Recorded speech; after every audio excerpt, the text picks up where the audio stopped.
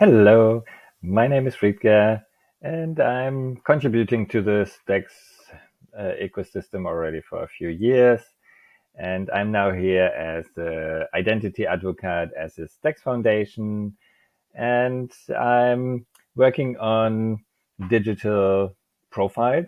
So that are not profiles that are issued by the government, but by yourself.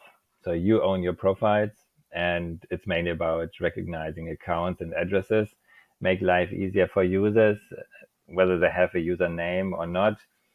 And it is also about the W3C standard verifiable credentials.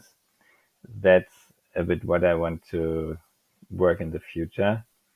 What I did so far is NFT profiles. So I created the smart contract and deployed it and created UI where you can choose an NFT as your profile. So no username required, just an NFT. You can check it out on the Stacks profile app. It's a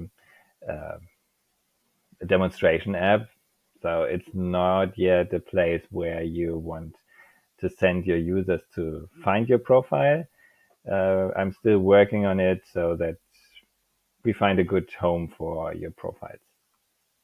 And next on is getting the public profiles integrated into Hero Wallet and other wallets. There's a GitHub issue that you can check.